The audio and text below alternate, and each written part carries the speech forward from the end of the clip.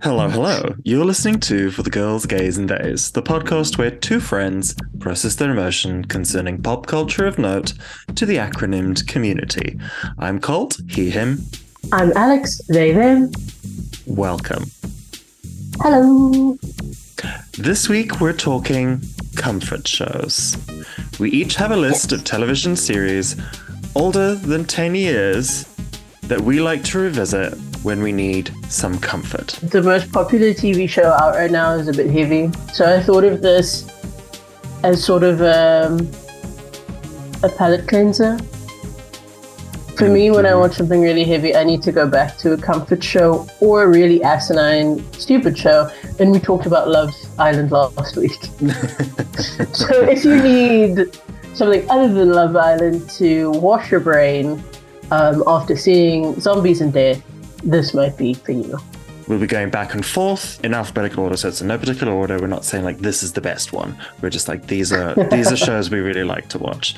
I will kick us off and start with 30 Rock. Ooh. It is the satirical comedy created by Tina Fey that ran for 7 seasons to a combined 139 episodes from 2006 to 2013.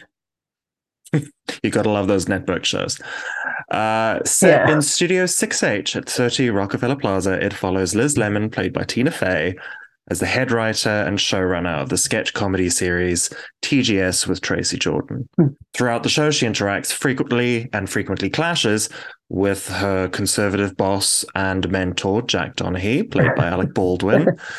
Then there's her narcissistic actress best friend, Jenna Maroney, played by Jane Krakowski, Tracy Jordan as an outlandish film star who's essentially a parody version of Tracy Morgan, and of course Kenneth Parcell the Page, played by Jack McBrayer, a seemingly ageless country bumpkin with a passion for television. The show has been described as a live-action cartoon with its exaggerated stories and the way it's sort of dripping in pop culture references and send-ups, and stylistically it popularized the cutaway for comedic effect. It's a show I reference in my everyday life. It's very joke-a-minute type television. I do. During its run, it was nominated for 103 Emmy Awards and won 11. That is bananas in pajamas. Including Outstanding Comedy Series for 3 years in a row. Yeah. Well, not a good rate. If I was doing stats for it did well in its first 3 seasons for awards, and then it would get nominated for so many awards for like the remaining seasons, but I don't think it didn't win again until its last season, where it won one for writing. Yeah, like any show of a certain age, there are some controversial episodes and plot points. I think most notably in 2020, 4 episodes that depicted actors in blackface were removed from streaming services and from syndication at Tina Fey's request. I think this was around the time of sort of the George Floyd stuff in the States. And she was just like, I've been doing some soul searching. We probably shouldn't have these episodes out anymore. It's not a vibe. It was a misstep, and sort of like apologized for it and said, let's get her out of here, girls. But that aside, I think it's a very funny show, and I find it very comforting. And I like in a comfort show something that I can sort of put on and not pay too much attention to sometimes. I think my list is a combination of shows that I wanna sit and obsess about for weeks at a time. There's a couple of those shows, but for the most part, it's shows I want to just sort of put on, not have to put a lot of mental effort in. And so sitcoms and stuff work really well for that because they're short episode lengths. They sort of tell a snappy story in 20 minutes, and 30 Rock definitely does that. It's true. I love that show. I think the jokes hold up. Most of them, like any comedy, it's of its time. So, I mean, I'm not here to problematize a show that I think is brilliant. I think did a lot for a lot of people. If you don't want to watch it, you don't have to. It's a great thing. Where there's so many options for you. One thing you will notice in this episode is the fact that Colt is a happy, well-adjusted human who watches a variety of shows. I'm a slightly obsessive human. And when I need comfort and when I need to put something on in the background, it's guaranteed to be about a British detective solving a murder. Sorry So to the rest of the tell world. us about your first show then, Alex. Well, I think I cheated up there. My first one is Death in Paradise. It's a British television show that has captured audiences, I think, for a number of seasons, 14 seasons, if I count correctly. The most recent season is now out, but I'll take you back to the very beginning. It has a mixture of mystery, humor, and a tropical setting. It's not a Nordic noir. It's light and fun and silly. It starts with the journey of Detective Inspector Richard Poole as he solves crimes on the beautiful island of Saint Marie. Each episode is filled with quirky characters, humor, and a murder to solve. But what keeps me coming back to it is the beautiful island setting and the vibe between the detectives. Sometimes they're in love. Sometimes they have beef. Sometimes they have forgotten to shower and wash their shirt, and they need their friends to help them out. And sometimes they get drunk and pass out. Like, it's more about the mood is a great thing, but it kind of the thing that keeps me coming back to it is the actual dynamic between the cast and crew, because you can tell with each and every script that comes out, their little inside jokes that they have going, or even the wardrobe department, I think, has a laugh, because what it is that a new inspector comes every couple of years. So you don't just have one detective. It's not Richard Poole forever. I'm not going to tell you what happens to Richard Poole, but eventually, you get Richard Poole's kind of a fastidious, very specific person who's very neat, very tidy. Then he gets replaced by a gentleman people from Love actually will recognize as Ben Miller, I think is the actor's name. And he's fumbling and messy and has never ironed a shirt in his life. He gets replaced. So there are lots of little things that keep me coming back to it. And it is fantastic to put on in the background while you don't want to concentrate too hard. Everything will work out by the end, I promise. Must admit, I have not seen a single episode of Death in Paradise. I'm familiar with the name. I have not seen a single episode. But, I like a murder mystery. I like a detective story. So that is the thing. It's definitely a genre that I enjoy. I just have never been as obsessive as me, because you're well adjusted. We know. Oh, I get obsessive, as we'll get to in my next show, and that is Charmed. Yes, gay. That's a gay watch. It's so great. Fantasy drama series created by Constance M. Burge that ran for 8 seasons to a combined 178 episodes from 1998 to 2006. The premise, if you've never seen Charmed, essentially is that 3 sisters are living in a manor house in San Francisco, and they happen to be the most powerful witches in the world. And in mostly an evil of the week type format, we see them fight for the forces of good against the forces of evil. It's roughly what we've got.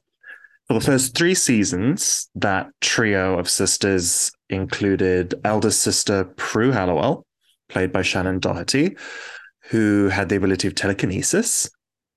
You had middle sister Piper Halliwell, played by Holly Marie Combs, a chef and later nightclub owner with the ability to stop time. The nightclub. But yeah, Piper's the best one. Yeah, just not to be biased, but Piper's the best one. And then we have younger sister Phoebe Halliwell, played by Alyssa Milano, a college student and later advice columnist with the ability to see the future. Now, following an alleged feud between co-stars Shannon Doherty and Alyssa Milano, Prue would be written off the show at the end of the 3rd season. Famously. Yeah. And then long-lost half-sister, Paige Matthews, played by Rose McGowan, joined the show and would remain with the show for the next 5 years until the show ended at the end of season 8. This was one of the earliest shows I remember becoming obsessed with. I initially caught the odd episode here and there for the first few seasons, and I didn't really start following it until the 4th season. But once I did, I truly obsessed over it. I consumed as much as I could about the show using my dial-up internet connection. I would spend hours trying to download a JPEG that would, go down section by section every 5 minutes or so.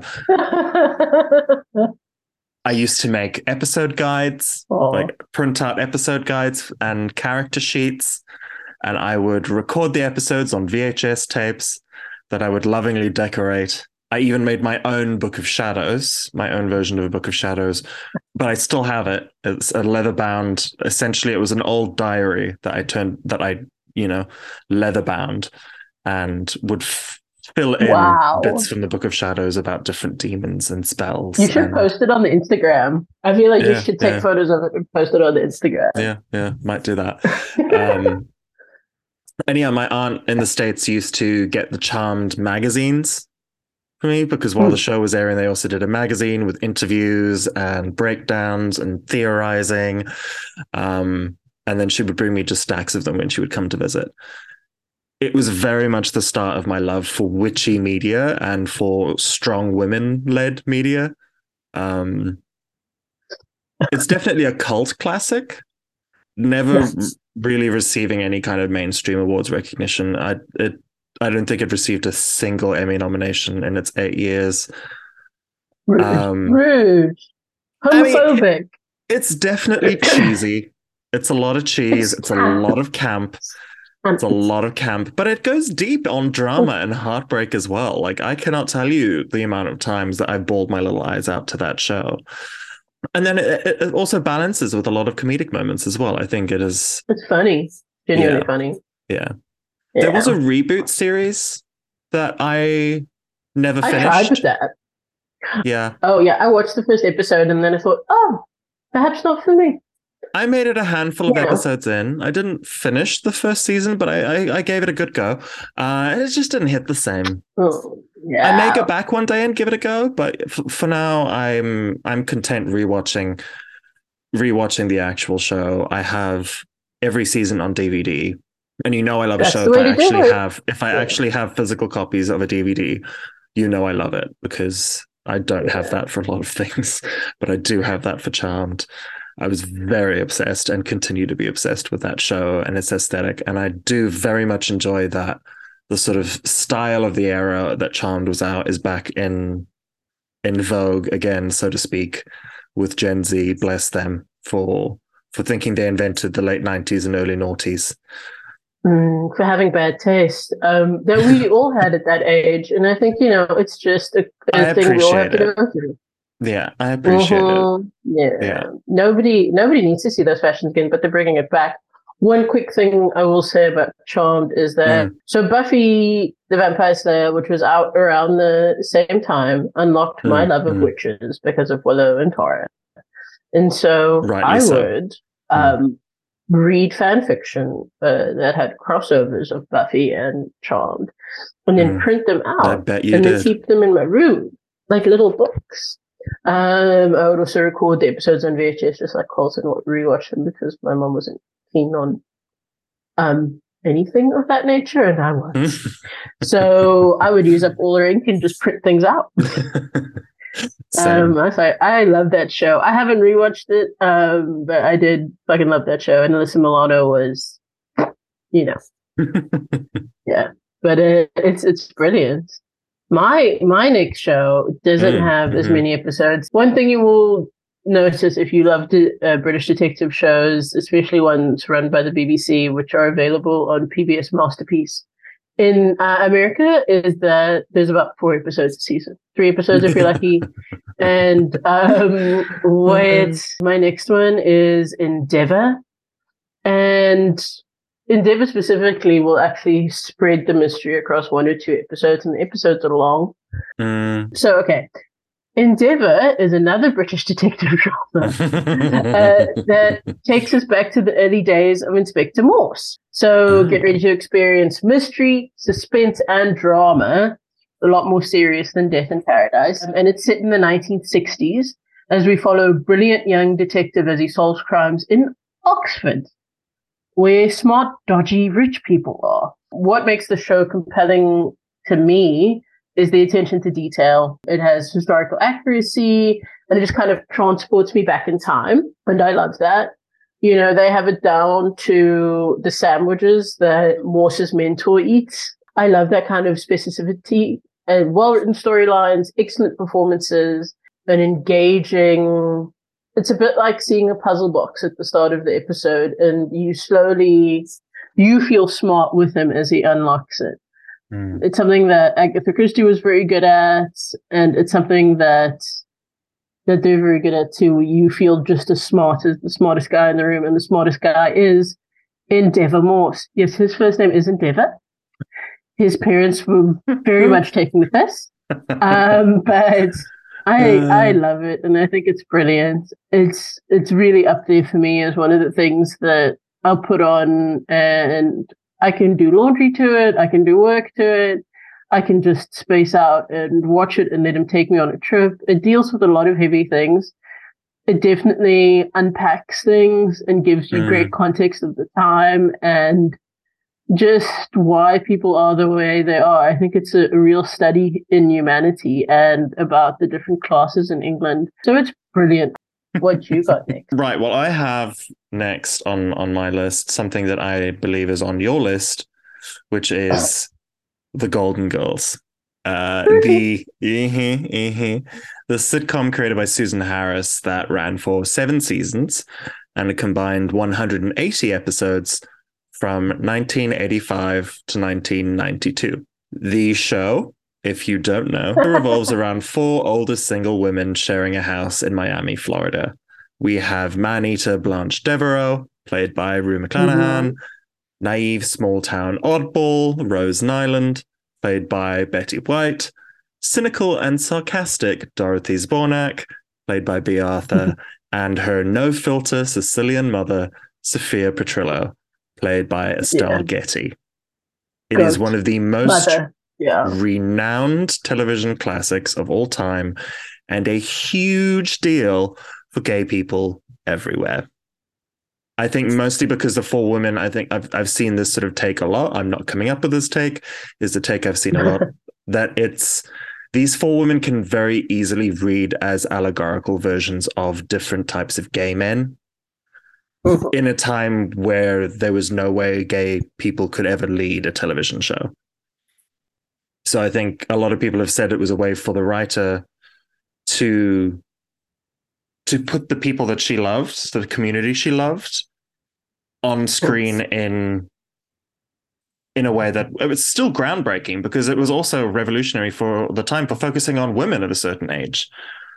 Leading a television show was sort of unheard of at the time as well, and it was done, and they addressed so many topics that were revolutionary to be talking about on television at the time, from AIDS to gay marriage, chronic fatigue, immigration, and so on and so forth. They touch on a lot of stuff in this show, while also being one of the funniest things to ever be put to television. Yeah. We send each other clips back and forth every day. It's at least once a week we send each other clips. Yeah. I watch it just the minute I've watched something else. It's on Hulu here. So what I love about Hulu for that is the minute I've finished one episode of Abbott Elementary or whatever I'm watching on Hulu, which is also Love Island, it flows straight into Golden Girls.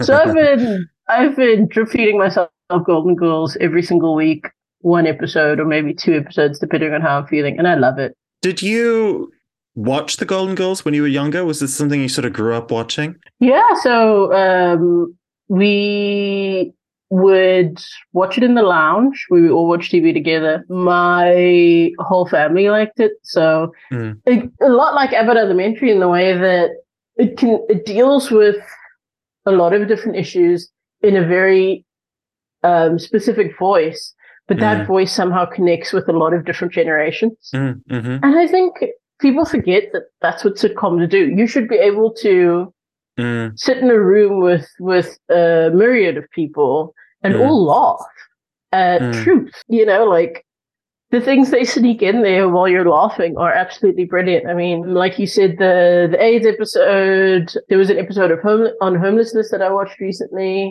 Really good. The lesbian episode, because who hasn't fallen in love with Sweet Blanche?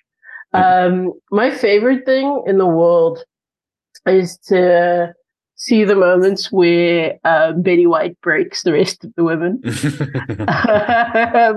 Because a lot of times she would, I don't know if this is true, this is just gay folklore, but apparently they would put in the script that she tells a story about setting her off. And sometimes she would just pull it out her ass. Yeah, so make it up as she went along. Ad-libbed it. And the women just have to sit there and go, mm-hmm. My favorite one of that I've seen is the one with the fish at the circus, where it's like they were juggling tiny knives, and you just see Rue and B just hosing themselves like in the most genuine non-actory laugh you've ever heard. It is a delight. It's for me, it's not a show that I did watch when I was younger, I don't think, or not regularly anyway.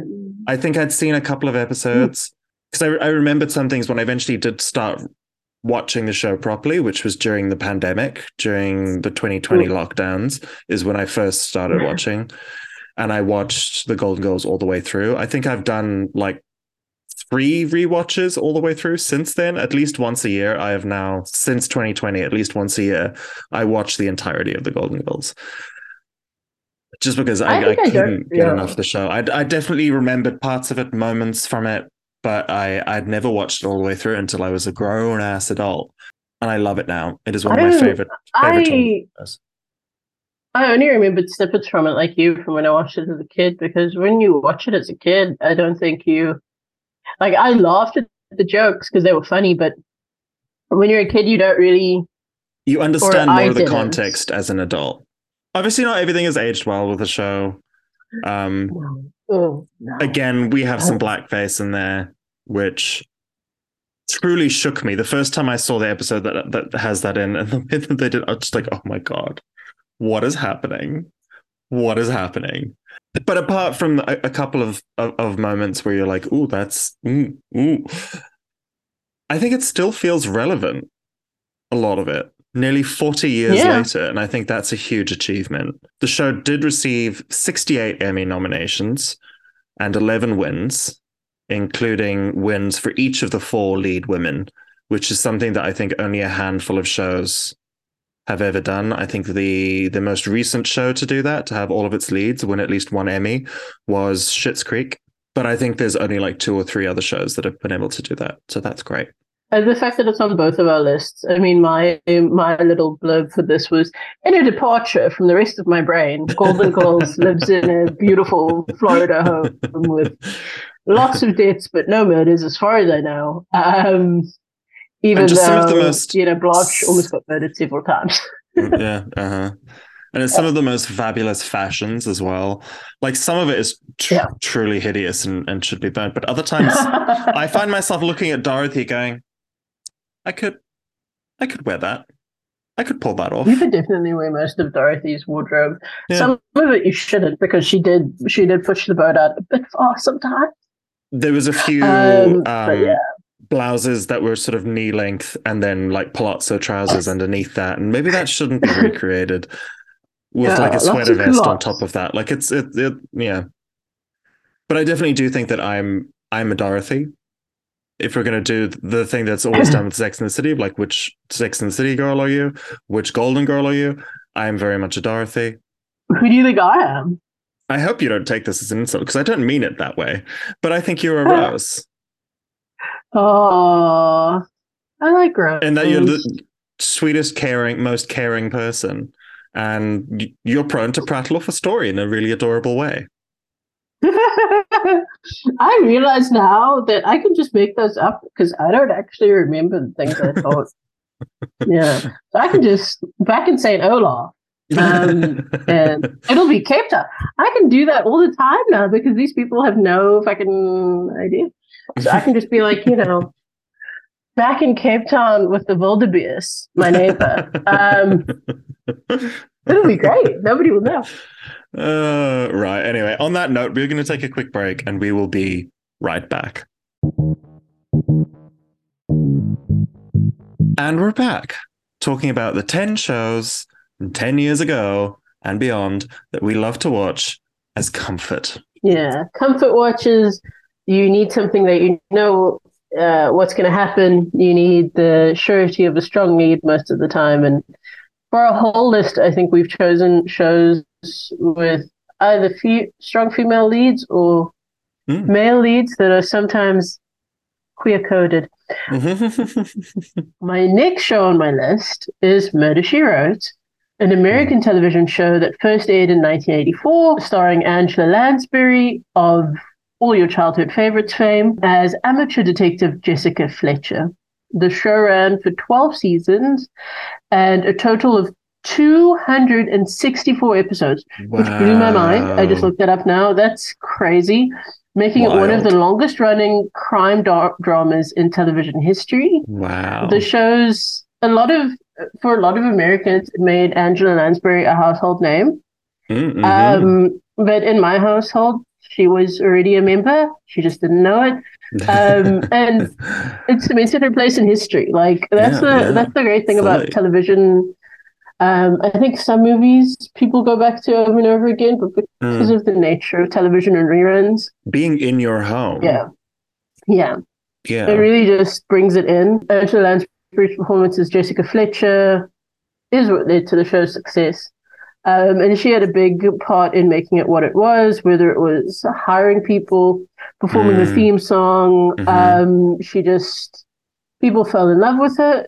Throughout the show's run, she received numerous accolades for her performance, including several Golden Globe Awards and nominations for Primetime Emmy Awards. It really went down in history. I think RuPaul Charles was a big fan for a reason. And a lot of people are for a reason. It was effortless, I think, and also just so believable. Like she gave us so many details about Jessica Fletcher that you ended up feeling as though you knew how Jessica would react in a situation. I used to watch it at my friend Michelle's house as a kid when I was like 7 and 8, whatever it was, in primary school. And I had a notepad. Michelle and I had a notepad, and we would take notes throughout the episode. And then in those days, there was a break before the final act, before the reveal of who the murderer was. So in that advert break, we would summarize our notes and figure out who we thought was the murderer, and then see who was right most of the time. I loved it. How often did you get it right? I don't remember. My memory, my childhood memory is patchy and past. That's already quite specific. So I was just shooting in the dark to see if you did know, but that's already a lovely specific memory. I loved it. Shout out to Michelle Borda. She taught me how to boil pasta in a spoon. And figure out who the murderer was. The show's guest star roster was a veritable who's who of Hollywood, including some of the biggest names. Danny DeVito, John Forsythe, Carol Burnett. But what I found out after Angela Lansbury's death was that she would, because when you're an actor in the States, if you have your little Screen Actors Guild card, you get healthcare. And so to keep your card current, you have to be on a TV show. And every a set number of years. So she would invite older actors on, especially women and a lot of men, so that their cards would stay active and their healthcare would stay on. And she did that for a lot of people, and she would mentor a lot of people. I mean, I think there's even a story about her and her kid falling in love with a famous serial killer and her moving them, the whole family away to stay away from the serial killer. She has lots of fun facts about her. Wasn't it? Yeah.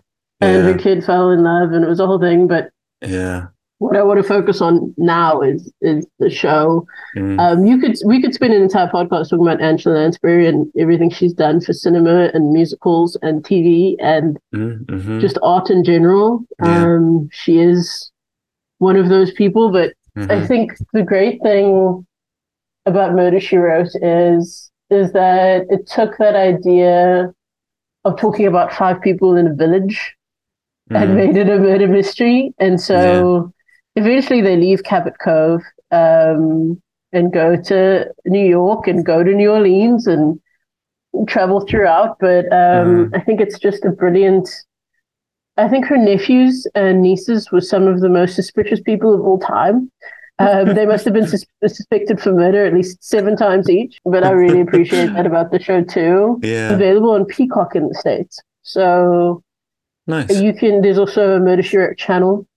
Wow. You can watch all of the episodes. Well, when you've got 260 some episodes, you can carry a whole channel to yourself. You can carry a whole channel, and I think it's absolutely brilliant. It is what I see as the prototype for my later life. I hope that I live in some seaside village and write murder mysteries. They might not make me rich, but I do want to do that. It's absolutely brilliant. Have you watched it? I've not watched all 260 some odd episodes, but I've definitely watched a decently, like a good double fistful of episodes. Yeah. It's definitely something that I would love to go and do a complete watch of, like I did with the Golden Girls, sort of knowing of it for a very long time, knowing of some of the references, but never actually sitting and watching it episode 1 to episode 260 something. Right. Well, let's move on to my next item, my next comfort show on my list. It is Lost. The science fiction drama series created by Damon Lindelof, J.J. Abrams, and Jeffrey Lieber. I'm obsessed with Lost, but I forgot that man was there until I did my research for this pod. He was there. Yeah, no idea. I couldn't tell you what he's done since. I couldn't tell you what he looked like. But yeah, the notable ones are Damon Lindelof and J.J. Abrams. And the show ran for 6 seasons to a combined 121 episodes from 2004 to 2010. The show follows a group of plane crash survivors on a mysterious island, at its most basic description, with most episodes having an on-island storyline and a flashback storyline for a specific character to fill in their backstories about who they were as people, how they ended up getting on the plane that ended up crashing. And then they shuffle up that format as the show goes on and do some really interesting things with that format that they established in the first couple of seasons. The show was heavily serialized, which was something that was sort of new for television around that time. It was just as you were sort of moving away from that idea of you make a TV show that anyone could pick up in any episode, having seen none of the others. I think that was sort of the mentality for a really long time in TV, is you wanted to have a show that someone could pick up and watch coming in at any point in the series. And I think Lost is one of a number of TV shows that really moved away from that from the get-go. And while the mystery element was a big part of it, with, polar bears and smoke monsters and mysterious hatches in the ground, what made the show so successful for me was the way that it was ultimately a character study.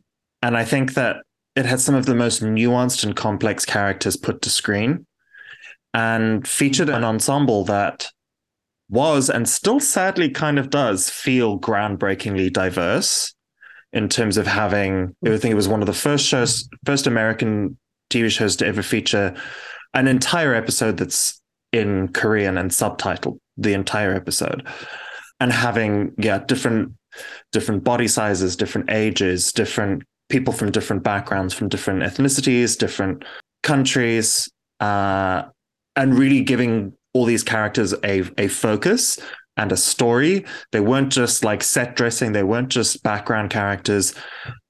Every sort of, maybe not every character, but the majority of characters got like their moment in the spotlight, their moment to shine, their moment to have a real story and a real life. Yeah.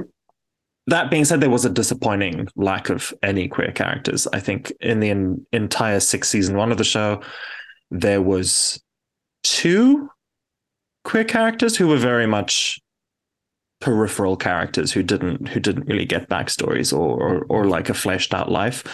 So that's one very disappointing element to it for me, which is the sort of only disappointing element that I personally have.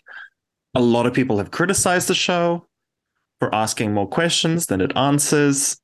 But frankly, if that's your takeaway, I can't help but feel you've missed the point of the show. Exactly. Specifically, the final. The final was heavily criticized and is put on a lot of people's worst finals lists. But it's one of my personal favorite finales of a show. I found it to be emotionally and thematically satisfying. And that's where I want it to be. And if there were any mysteries unanswered, I didn't care enough about them to be upset that they didn't get resolved. So yeah, there were I think a lot less mysteries than people give it credit for, but I think there were mysteries that weren't addressed. There were certain things that were dropped. And I don't think that makes it a bad show. I don't think that makes it bad writing when you sort of, because that's another criticism is people are like, oh, they made it up as they went along. Of course they fucking did. It's a network television show where you have to do 22 to 26 episodes a season, hour-long episodes. Of course you're making it up as you go along. Like, you can have a general plan, and I do believe that there was a general plan of things they wanted to hit at some point in the show. But ultimately, they did make it up as they went along. And I think that makes it better writing. Like, you have a lot of stories specifically around the pilot and around a lot of the characters in that first episode that weren't in the original drafts of the script. They sort of had a thing of they had actors come in to read for certain roles, and they were like, God, that actor is so good. I really want to work with that actor. But we don't have a character in the script at the moment for them to play. So we're going to make one. We're going to create one.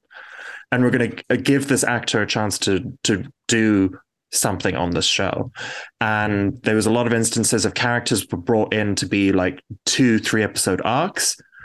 And because they loved the work that actor did, and they loved the sort of response to that character from the people working on the show, and they're like, you know what, we're going to keep this character around, and we're going to flesh this character out.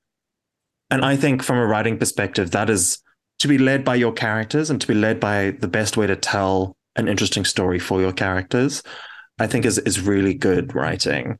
And I think to realize that maybe certain plots that you introduced that aren't working the way you wanted them to, I don't think there's any shame in then dropping those. Being like, we're not going to ever have a satisfying way to like wrap this up.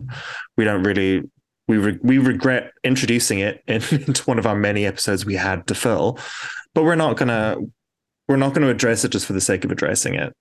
So, and you felt that, I think, especially around the third season, where the showrunners were sort of treading water while trying to get the okay from the network to end the show on their terms. I think from about like season 2, they were like, we want to end the show sooner rather than later. Let us end the show. And they were sort of told, no. The show is a hit. The show is doing so well. You're going to keep making the show for years to come. I think the network wanted it to run for like 10 seasons of like 20 episodes a season. And they're like, we can't do that. And I think when in season 3, there was a few episodes that really were stinkers. There were stinkers of episodes. There was the plot threads that people hated. And I think when the network was able to see, okay, this is what comes from trying to stretch the show out for longer than it should. And then following that, they were told, okay, you can end it in 3 seasons. So from there, the show has more of a sort of focus to it again. So I think that a lot of the complaints that people had is a sort of around season 3, and a lot of the stuff that was introduced in season 3 are the mysteries that people complain were not resolved. In my opinion, and it was one of those shows that would come out on South African government TV once a week, and I would watch it once a week. One of the great things about TV to me, and it's not everybody's opinion, I don't need it to be, is that a good TV show, you keep talking about it 10 years after it's come out, 20 years after it's come out, not because it gave you a story wrapped up with a ribbon, but because it makes you think. It simmers in your brain, it marinates. It engaged you, and it engaged so many people. Yeah. I don't think there's going to be many long-form articles on Emily in Paris in 15 years. No. Because I don't think it's one of those shows where you will think about it Yeah. and the things that it brings up many years later. And it's not to say only dramas can do that. I mean, Sex and the City, people still talk about it. However many years later, there are lots of shows that people still, even on this list, I mean, Golden Rules, people still talk about some of the themes. And for me, I remember you being really obsessed with the show, and it was like something we talked about a lot at university. Yeah. Because I think it posed questions. And what a lot of people don't realize about American network TV is it's just like your office. So you have like politics happening, you have bosses with their own kind of metrics that they're trying to do. It's a money making enterprise, you know. It's not put out for the sake of art, which I think in some other parts of the world TV can be, just exist for the sake of art because they've structured their broadcasters that way. But some of the American classics are not that way. And it's like you spoke about now, somebody sat down and said, I need 10 years of this. And they were like, absolutely not. We can't, like, from a creative standpoint, from the story that we want to tell, we don't want to tell that story over 10 years. Yeah. We don't want to tell that story for another 7 years. We want to tell that story for a maximum of 3. And I think they were one of the first shows to get that, to actually have that be a mandate where they're like, right, we're going to do this much of this show.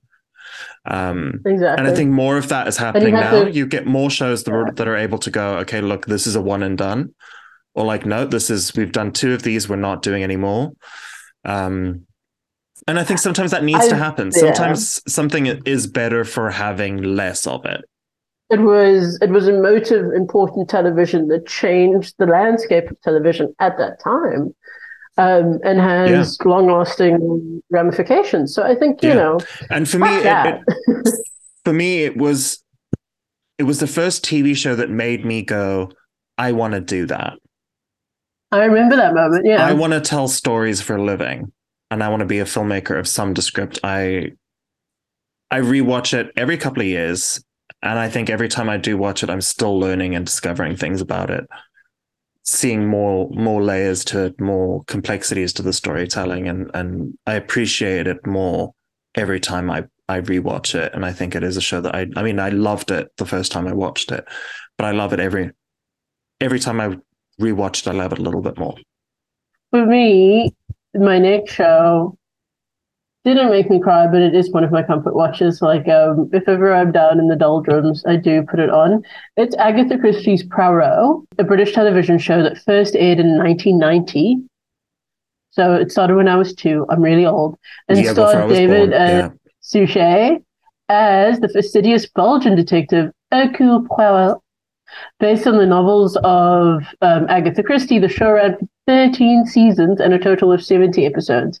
Because it's British TV. It was one of the most successful adaptations of Christie's work and quickly became a classic of the genre. David's portrayal of Hercule was widely praised and is considered to be one of the best performances of the character. For me, sorry to everybody else who might have BAFTAs and Oscars and specifically the one that rhymes with Smenish Manor. Yeah. This wasn't as good. David's attention to detail and his commitment to the role helped bring Poirot to life. The moustache is down to a hair with him. Like, he is just brilliant, but it's not the moustache as much as the overall. He wears the moustache. The moustache doesn't wear him. Yeah.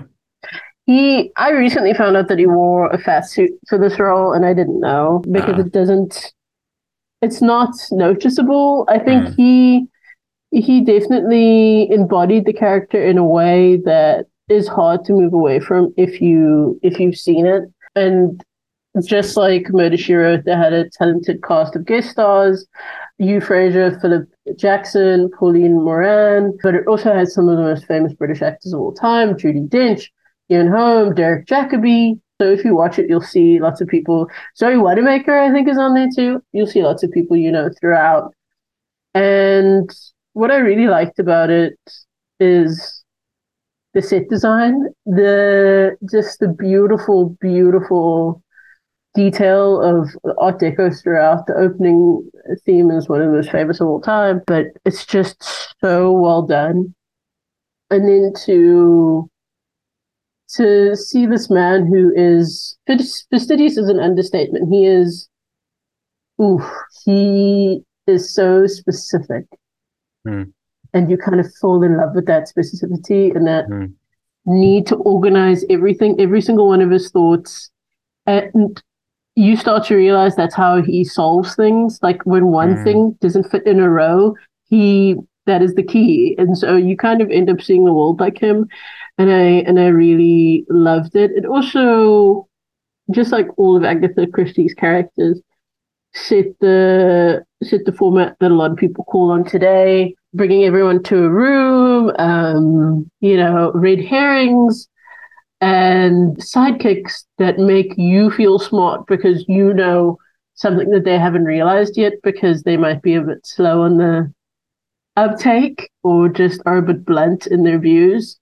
And so you end up feeling like you're on the same level as Poirot instead of feeling like you're a police detective. I love it. I think it's a masterclass in what crime should be, where it's not focusing that much on the crime, but focusing a lot on the people, which is a theme throughout all the shows I enjoy, and just shows that have an attention to detail because I love detail. I don't like it when people kind of like have coffee cups in the back of shots or have things that aren't meant to be there because I will notice everything in a scene, unfortunately. Have you ever watched it? You've never watched it, right? Your first, and you never read the books. The first you got into it was Kenneth Branagh's. The first time I saw those specific stories, Murder on the Orient Express and Death on the Nile, was the Kenneth Branagh version. I have since seen the Poirot version. And yeah, I really enjoyed it. I haven't watched them all, but I've watched those two specific episodes, and I will definitely check out more of it in the future. They're on BritBox in the States. You can stream each one of them. The books are also just classics, I feel like. So if you get the audiobooks, they're narrated by Hugh Fraser, who also played in the series. And the show is great. The books are even better. And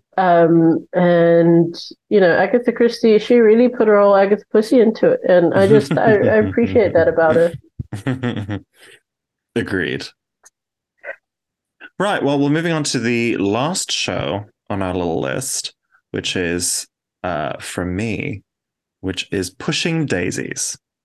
Hey! It is the comedy drama series from Bryan Fuller that ran for a criminally short 2 seasons and 22 episodes from 2007 to 2009. It centers on Ned the Pie Maker, played by the dreamy Lee Pace, who has the ability to wake the dead with a touch of his skin. And if he touches them again, they're dead again forever. Yeah. And if they stay alive for more than a minute, someone else of an equivalent life value will die. So Ned works with a private investigator, Emerson Codd, played by Shai McBride, to solve crimes by touching murder victims, asking who killed them, and then touching them again and collecting the reward. One of these crimes ends up being the death of his childhood sweetheart, Charlotte Charles, aka Chuck, played by Anna Frail, who he alives again, and they have one of the most heartwarming romances on television that just makes me feel giddy every time I watch it. And I've watched it so many times now, but their chemistry, the characters they play, Ned being the sort of like awkward mile a minute type speaker, and Chuck being very sort of outgoing and joyful about life, not a drop of cynicism in her. The show also features the icon, legend, and entire moment that is Kristen Chenoweth as Olive Snook. Mother, absolute. She won an Emmy for the role, gave some just absolute comedy gold performances. She drops in a few musical numbers, which we love to see because Kristen Chenoweth has a voice of an angel. And sang. The show is quaint, it's quirky, it's highly stylized and candy colored, and you have Jim Dale doing the narration. The writing is so sharp and hysterical. It got nominated for 17 Emmys and won 7 in its 2 very short seasons. This was the first time a show being cancelled broke me. It was sad. And it tops so many lists of shows cancelled too soon, and rightly so. If they ever make more episodes, I will lose my mind. And there was chatter at some point about a potential film, but I don't think anything came of it, unfortunately. But I think it's just one of those shows that is so easy to watch. It's so easy to fall in love with. The characters are just phenomenal. It's one of my favorite shows of all time, and it is absolutely a warm blanket in a cup of tea, kind of comforting to me. It is. The jockey episode was one of my favorites. I don't know why. One of the funniest episodes on television. So good. Oh, that was a program. That was, I think, one of the first ones we bonded over and we both really loved.